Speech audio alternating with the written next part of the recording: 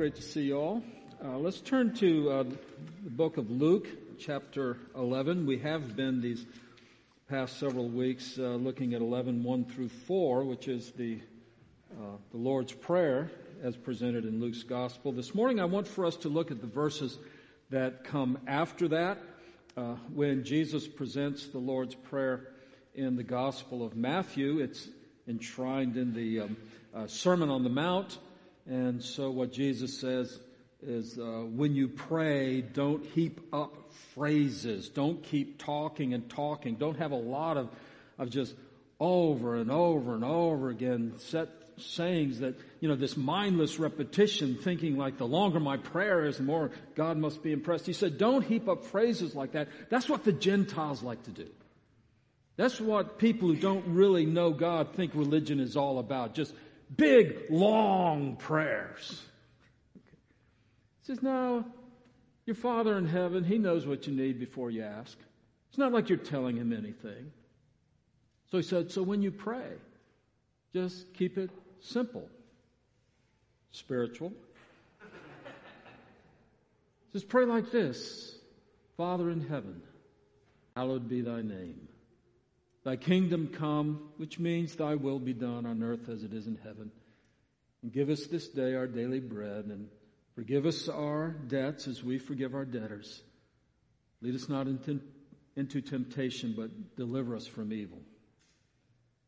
And then he went on to say, because if you don't forgive, then it's hard to know that God has forgiven you, because when God forgives you, you naturally forgives others. So praying that simple prayer and asking for the forgiveness of God translates into a total realignment of your relationships and how you deal with people and so forth. So in the Sermon on the Mount, we have one explanation. It centers around the need to be forgiving as a result of being forgiven by God's grace.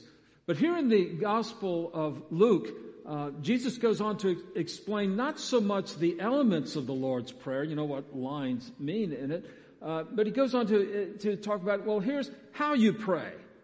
The disciples came up to Jesus and said, Lord, teach us how to pray. And he says, well, when you pray, pray this. This is what to pray for. Pray for the holiness of God and the glory of God and the will of God. Pray for forgiveness and sustenance and deliverance. Pray for those things. That's what you need to pray for. And after he gives them those sort of guidelines on what to pray for, and then he says, and here's the how. Here's how you should be praying. I want you to keep these things in mind. And here's how he talks about it. It starts in Luke 11, chapter 11, verse 5. And he said to them, which of you who has a friend,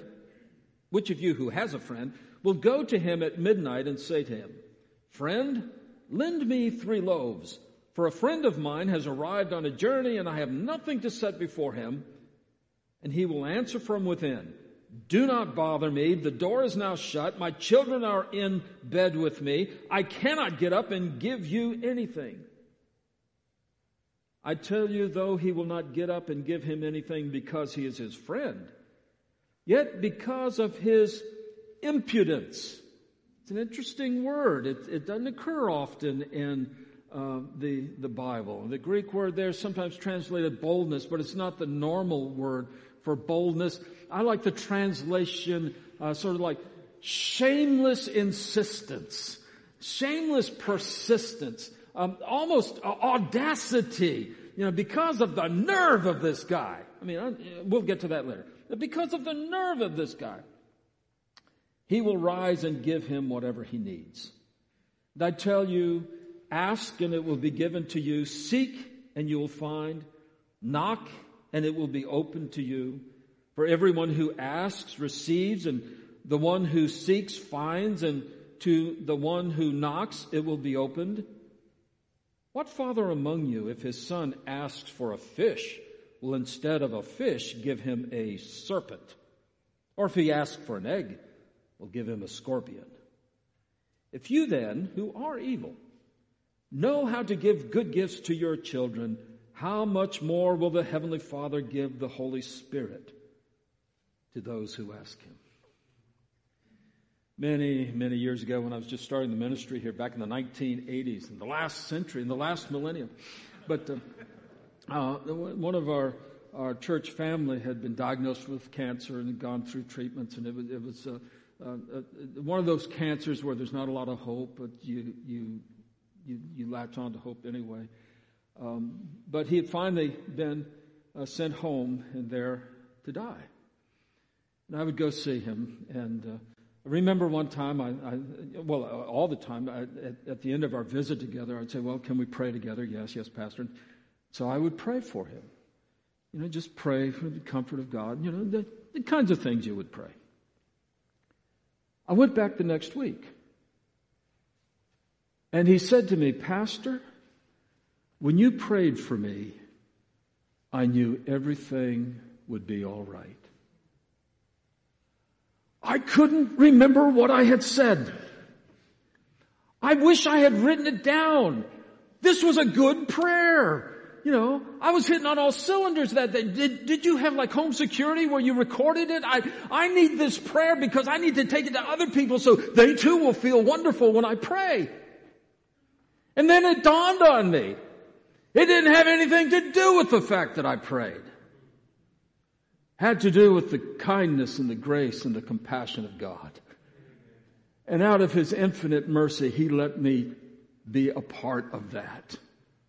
And to just know that somehow in that moment, while I was praying this mindless pastoral professional prayer, God's Holy Spirit was actually doing something. You see, the prayer wasn't about what I said. It wasn't about me. It was about what God was doing and how God was ministering in those moments. We had another church member who had gone into the hospital. She was actually in ICU. She was in a coma. And so I would go to see her, and no response, the tubes, the wires, and, the whole thing. And the medical team seemed always to be around her and, and trying to figure out what to do with this brain injury and those kinds of things. And so I would come and always do this, always talk to a person who's in a coma or who's not responsive, talk to them anyway. And so I would talk with her and just say some things. And then I would say, and let's pray together. And I would pray for her and all that. Do that week after week. She recovered and she came home. And one of the things she said to me was, Pastor, all that time I was in ICU, I don't remember a thing except that you were there and you prayed for me. Now, folks, that wasn't me. That was God using that situation to say to His daughter in Christ, say, look, I care for you, and people are praying. Didn't you love that anthem? When I couldn't pray, there was somebody praying for me. There was somebody who cared. And God let her know that. It's almost like prayer isn't about us. It's kind of like prayer is about God. It's kind of like prayer isn't about us telling God what He needs to do, but God showing us what He is already doing so we can get on board with His agenda. You see, we've got this prayer thing all backwards. We've got it wrong. We keep thinking that prayer is all about getting stuff. Admit it. You're sophisticated enough to say, well, no, I just want the will of God to be done, but I want the will to be this, this, this, and this, and this. That's why we ask for stuff. We go to God and we say, God, what I really want in life is an official Red Ryder carbine action 200 shot range model air rifle with the compass and the stock and something that tells time. And you won't get it. You know why you won't get it?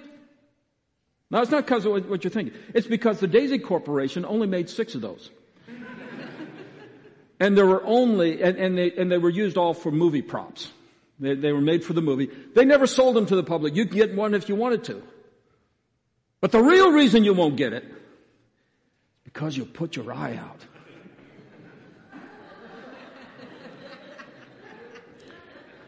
God knows that's the dumbest thing you could possibly ask for.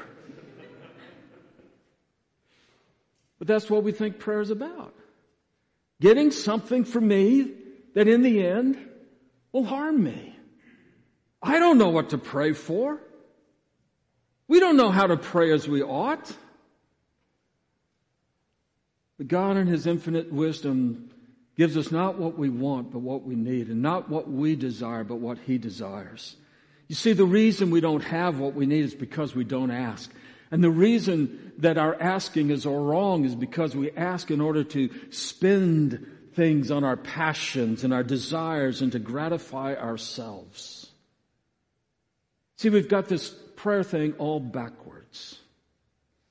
And that's why as Jesus taught the Lord's Prayer, He said, understand when you pray, pray like this. Father, you're at the focal point of this whole thing. Father, this entire prayer agenda is about you. Father, at the end of it all, the only thing I want to see as a result of this prayer is that your name is hallowed and glorified and honored, and that your kingdom come and your will is done.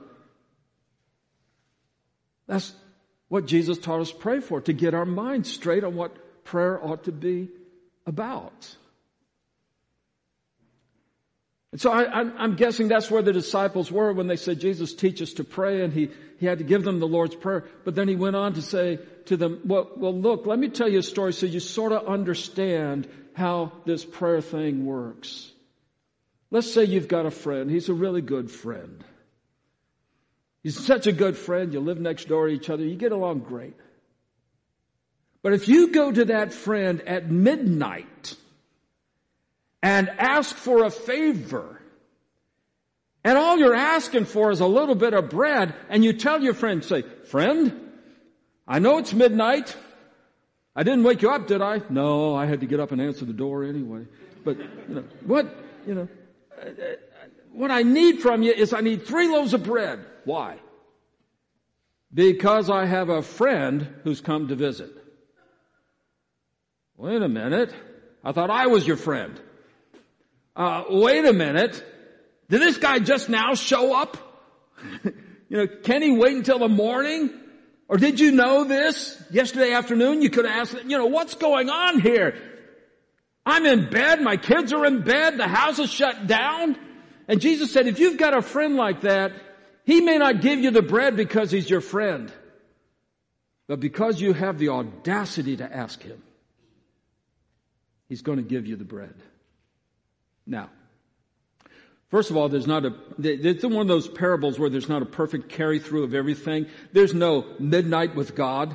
It's not like you can wake God up from sleep and find an inopportune time. It's not like you can go to God and He says, look, I'm busy right now. You can't go to God and pray and He says, well, look, your timing is all wrong. I've got other things going on right now. So it just breaks down. God doesn't have children in bed with Him and all that other kind of stuff. But here's the point Jesus is making. When you presume upon the friendship and the relationship that you have with your friend, and you are so audacious as to go at midnight and ask for a favor, your friend will recognize that audacity as a sign of the friendship and as a sign of the relationship. And He gives you the bread. He gives you what you need. Jesus said, ask your Father for bread every day. You like that? He says, go to your Father every day and have the boldness, have the audacity to pray to God. It's a pretty audacious thing, don't you think? I am talking to the Creator of the entire universe. I am talking to the God who right at this moment is holding everything together by the power of His will. I am talking to the God who is administrating not just the earth, not just our solar system or our galaxy. He's also administrating every other galaxy, billions and billions of light years away. And I have the audacity to think that this God would stop and pay attention to me. Because here's the fact of the matter. He does. Pray with that kind of audacity. That kind of boldness to go before the Father. That's why Jesus taught us to pray in His name, in the name of Christ, in the name of Jesus. In John chapter 14, He told His disciples, He says, whatever you pray in my name, I will do it. And then it goes on, 14:13. He says, whatever you pray in my name, I will do it, so that the Son may be glorified in the Father. So you pray in my name, and God will take that prayer experience and that prayer reality, and it will result in Jesus Christ being glorified in the Father. That's why it's not a magical thing to pray in Jesus' name. You know, it's not like, oh, if I pray in Jesus' name, then God has to give me what I want. Sort of like the secret word that comes down on the duck and you win $10. If anybody got that, you're older than I am. Okay, I'll explain it to you if you want. But it's not like this is the secret word. You know, just say Jesus and God's got to do what you tell Him to do. That's not the way it works. You know, there's some guys in the Bible who found that out. You remember the sons of Sceva? You may not. I'll tell you about him. Sceva was a high priest, a Jewish high priest. And in Ephesus, a bunch of his sons had wound up in Ephesus, and they were sort of like running the religion trade there in Ephesus. And Paul came into town, and Paul was casting out demons and healing people. And he was making such a big splash that the people were saying, Paul, come here. If you just pass by, I feel like, the power of God is so evident in your life, I'll be healed. And so there was a lot going on there. And the sons of Sceva looked at that and they figured out the system. Most of us think prayer is about a system. It's not. It's about a relationship. But they figured out the system.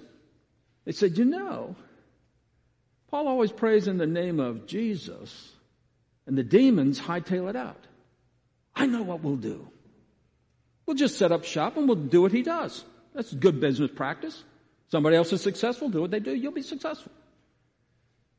So they went to a man who had demons in him, and they said, in the name of Jesus, whom Paul proclaims, I command you, come out of him. And he said it just that way. I know he did. Because technique is everything. And the demons said to these guys, look, I know Jesus. And we know Paul. But who are you? And the demons came out of the man, good so far, and pounced on these sons of Sceva and starting beating them about the head and flailing them. Beat their pants off. That's what the Bible says. They ran out naked.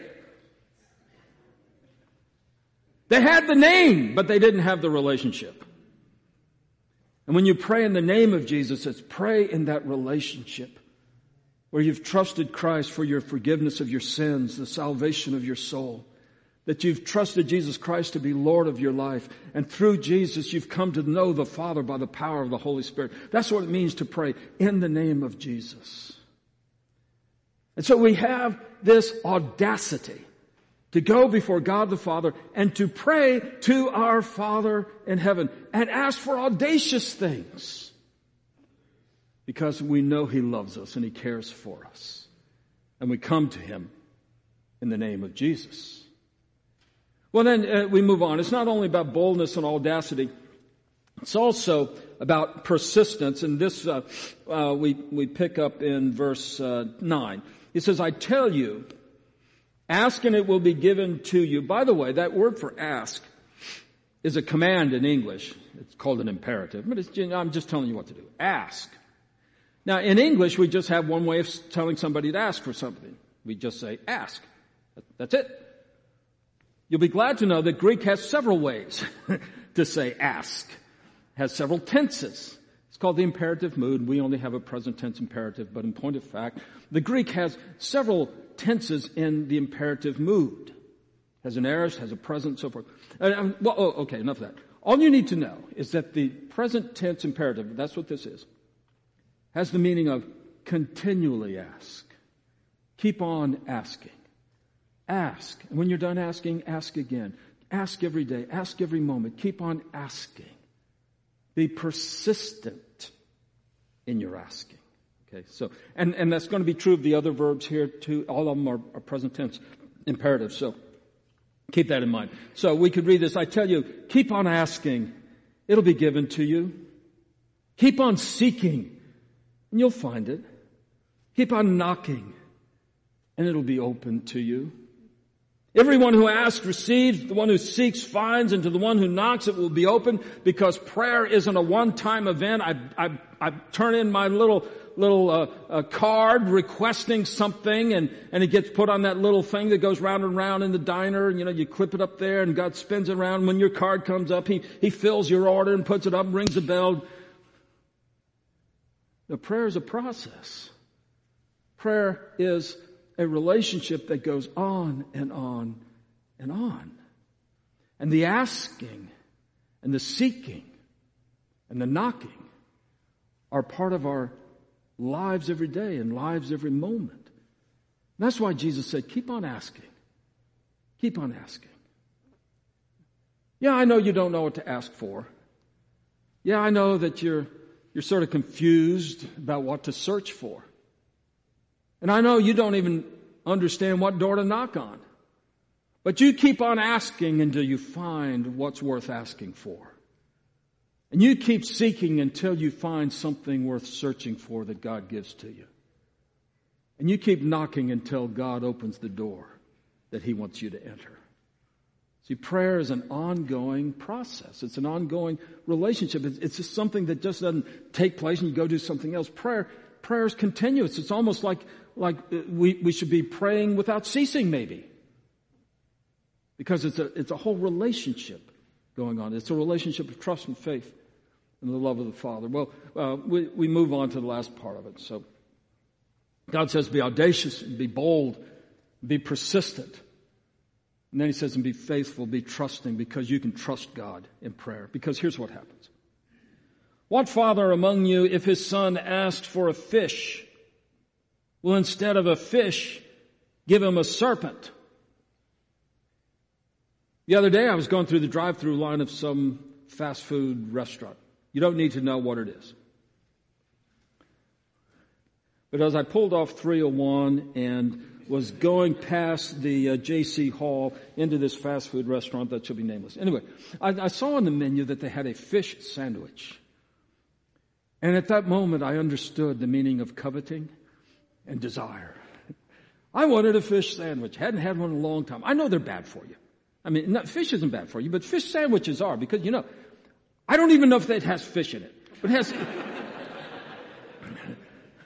But anyway, I wanted this thing. So I ordered a fish sandwich. And I want you to know, let me make sure I got it right. There you go. I did not order a snake sandwich. If I had opened up my little wrapper and there was a snake staring at me, I was going to be upset.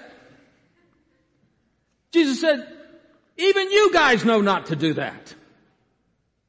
Don't you think your Father knows what you need? Don't you think your Father is aware that when you asked for a fish sandwich, you should have asked for a salad? But God is gracious and kind, and He gave me a fish sandwich. Okay. It says, even you know not to give bad stuff to your children. You can trust God. He knows that. He knows not to give bad stuff to your children. Look how He phrases it again. He says, or let me give you another example. If he asks for an egg, He's not going to give him a scorpion McMuffin, is He?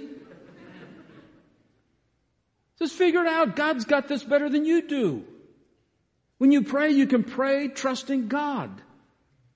And if the answer isn't what you wanted, you know the answer He has is better. If the time when He answers isn't to your liking, you know His timing is better. If the results of the prayer and the outworkings of the prayer and the path that it takes you isn't what you wanted, you know that what God designed is better. So you know how to give good stuff. Here's what He says. If you then who are evil know how to give good gifts to your children, how much more will the Heavenly Father give the Holy Spirit to those who ask Him? It's almost like Jesus has been setting us up this whole time. When he said, when you pray, pray Father in heaven. Focus on Father in heaven. Focus on the glory of the Father in heaven. So I understand that it's an audacious thing. It takes boldness to pray to your Father in heaven. But go ahead. Pray with boldness and audacity to your Father in heaven. Pray consistently to your Father in heaven. Because you can trust that your Father in heaven will glorify Himself in you because He will give you the Holy Spirit. Which might be the answer to every prayer. By the power of the Holy Spirit, you can endure whatever comes. By the power of the Holy Spirit, you can understand whatever comes. By the power of the Holy Spirit, you can have the wisdom to know how to live whatever comes. It's the Holy Spirit that we need. Because ultimately in our prayer life, we do not know how to pray as we ought. But the Holy Spirit, who searches the hearts, knows what we need. That Holy Spirit makes intercession for us, prays for us. And the one who knows the hearts knows the mind of the Spirit and gives us what we need. See, it's almost like when we pray, we're praying in the wrong language. Because God speaks a heavenly language that was filled with His love and with His glory and His grace. God speaks a majestic language, and we pray with these little lisping, haltering, baby talk prayers. I tell you, it's always a compliment to me and a source of sinful pride whenever someone has said, "I love to hear you pray, Pastor." And I want to say, what did I say? I want to do that again. But the most eloquent prayer before God is just lisping baby talk. And the Holy Spirit takes our prayers and He dusts off all the pride and all the selfishness. He takes our words and He recrafts them so they're not out of sync with the glory of God. He takes our requests and He changes them so that they're in line with what God wants.